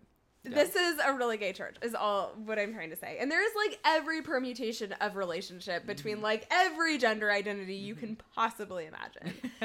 And, like, there's also quite a few babies at this church. Yeah. And these babies just crawl around during the service. Anyway, so there's just, like, some, like, at church with, like, all of these queer folks and just babies crawling everywhere. And everyone just pitches in to, like, corral the babies and keep them from bonking their heads into the chairs. And then the pastor stands up at the end and, like, holds a baby or two and gives the benediction. And this is pretty standard pretty much every week. And I would say that this is, like, the most beautiful vision of parenting I've ever encountered. Me not doing it. Right. No, I'm not really doing very much because I'm not oriented towards parenthood. No, it's really lovely. But the idea that like a community of people can raise children better together than like any single woman by herself ever could is really important. And of course, once again, John and Stacey a little bit, but mostly John, come away with like the completely wrong thing, which is that like motherhood is essential to the experience of being a woman. It's not like parenthood across genders. It's like specifically women who are not fulfilling their spiritual destiny if they don't mother someone, if they don't act as a mom or some kind of like second string parent to some child who may or may not be in their life. Yeah, the idea that that is exclusively a trait of women is really upsetting. And also, John, I read your other book. I remember all the shit you were talking about, how important it was to like bestow masculinity on your children. It's good to know that you didn't actually mean parenting them. It's good to know that that wasn't actually a part of your vision. Like, cool. Good way to go, she John. meant wrestling them very clearly, even if that meant drawing blood. Yeah. Saying "cool wound" when your child is sobbing, like it's just, it's so fucking toxic. All right, we got to bring this home. Let's spend 2 minutes talking about how Satan makes you dizzy. Yeah. And call it a day, because this came up in Wild at Heart too, that Stacey had encountered dizzy spells basically her entire life for decades. And through a series of extremely strange stories about other forms of what she identifies as spiritual warfare, John comes to the conclusion that these dizzy spells must be caused by a demon. And so he begins ordering her to pray away her dizziness, and she does. And they make a big point about the fact that it gets worse and then it gets better, and that she has essentially cured this medical condition through prayer. And it's a weird thing because this comes right after she acknowledges, in a way, I did not think they hinted at this in Wild at Heart, and I thought they were going with a, like, we don't believe in antidepressants way, but she actually makes an argument strongly for antidepressants, which I will say, like, give them credit for, saying, like, hey, there are chemical imbalances in your brain, and these things can be very helpful, and we should, as Christians, not ignore that, which sounds like the most basic fucking shit, but as we've seen in the Christian counseling world, that is extremely out of step with what Christian counselors generally have to say about mental illness. But then they immediately pivot from that to, but that wasn't enough, we needed to get rid of the demons. And then they have another example of their relationship where they're both feeling unheard and uncared for, and like the other person is upset with them. And when they come together and realize the other person wasn't upset and that they've both been feeling the same thing, they don't think, wow, we are absolutely dog shit at communication, we should work on meeting each other's emotional needs more. They think there is a demon in this room that we must pray against right now. So that's what they do. That's how they solve their communication error. That was just their unicorn. And yeah. It's kind of fucked up the way they treated them. Yeah, not great. You shouldn't pray your unicorn away. That's not nice. The thing that I kept thinking about over and over again is the way that, like, Stacey's sort of history with mental illness, and she mentions like that her father is diagnosed bipolar, and these things just are very clearly hereditary. And I say that as someone with a lot of mental illness in my family and in my history, and something that is not spoken about because it's just still so taboo in the year of our Lord 2022. But the idea that like this is all just Satan, and like you will be set if you have a man to fight for you. Like that the role of a man, like, you know, we know from Wild at Heart that men need a battle to fight, and that is in conjunction with beauty to unveil. And like, if you are a woman who has any kind of history of mental illness and no man to like fight for you to pray away the demons of mental illness, you are shit out of luck. And like, God forbid you might be a dude or some other gender who deals with mental health issues and doesn't have a partner, specifically a dude, to pray that away, like that you are just shit out of luck, is one of the most toxic things I could imagine saying in any context. Yeah, these are people who have made their career counseling men and women, and it's extremely, extremely scary that they have now spent decades peddling these beliefs to vulnerable people who needed help. You don't end up going to John and Stacey Eldridge if there are not real issues that need to be dealt with, and all they have to give you is this Frank Peretti shit. And it's extremely upsetting. As a kid who grew up reading Frank Peretti books and having these like my church was not big into the spiritual warfare thing, but it was sort of around the margins. Like, it's a very weird and damaging thing to introduce into the mind of a young person, that there are like angels and demons fighting above your head at all times. It's an extremely odd belief to have to carry with you, and you end up kind of like in jobs that I've worked, I've been behind a cash register and on a number of occasions had somebody where I hand them their change and they go, of course there's a 6 in my change, because I see 6s everywhere, because like this false positive of like believing something that doesn't exist but you see reified everywhere because you have accepted it as true is not just toxic to mental illness, but just an extremely dark way to live your life. And it's very upsetting to me that these people like are peddling that to tens of thousands of young people at this point as a solution to their problem, to believe that there's this spiritual warfare that they should be actively engaged in all around their heads. Like, that is just not a healthy way to encounter our world. No. I wonder how prevalent it is anymore, but it's definitely this, like... It still speaks to something that I think is universal, wherein, you know, it's QAnon now. You know, it doesn't matter the problems can't be capitalism. They can't be the patriarchy. They can't be individual men hurting women.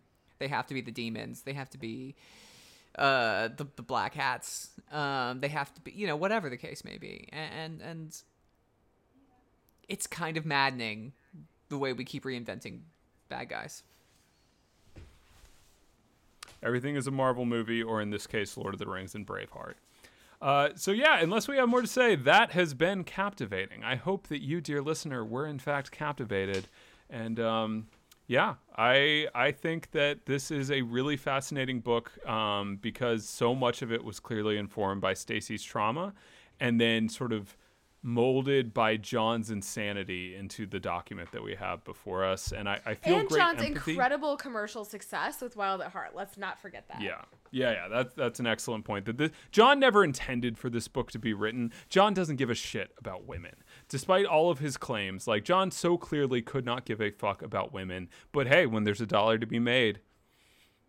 Yeah, and he says that. He's like, I really didn't want to write this book because it would mean like getting closer to my wife. Oh yeah, that was wild. I'm so glad you brought that up. He specifically says, like, I didn't want to have to encounter like women's thoughts this deep. John, have a confession to make. I didn't want to co-author this book. Oh, I thought it ought to be written. It needed to be written. I just didn't want to be the one to do it. I knew it would require me to enter into the world of women and into my woman's world in a far deeper way than daily life required of me. To do any sort of justice to a book for women would require me to go deeper, listen even more carefully, study, delve into the mystery, bloody mess of a woman's soul. Oof. Good Lord. Yep, that about sums up John in this book. Like, John is just in full on. That is John's mode throughout all of this, and I think that Pure sums villainy. it up really nicely. Yeah. John is terrified of women. He does not want to hear their thoughts, but he does want to tell them all the ways in which they can fail. This whole book is basically saying, like, there is no right way to be a woman. It's why we will never have a woman president. Like, there's no right way to be a woman politician because there's no right way to be a woman. Like, you're either too much or not enough, or probably both of those things at once, which they say in this book. Like, you're too much and not enough. And instead of effectively, like, identifying the issues as patriarchy and capitalism, instead they make it about the devil and, like, maybe a few bad apples.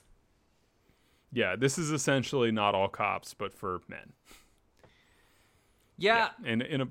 Yeah. Go ahead, Zach. No, I was just going to say, which that evangelical argument has been pretty potent, and we've seen that before, and we'll talk about it again, I'm sure. But it's wild. It is a wild to read a book kind of torn between Stacey kind of toxically but somewhat genuinely struggling with these issues, and John coming in to be like, yo, but here's the actual skinny, and it's just pure misogyny. Like, uncut Colombian marching powder misogyny. Yeah. The kind of shit you can't get anymore. Like...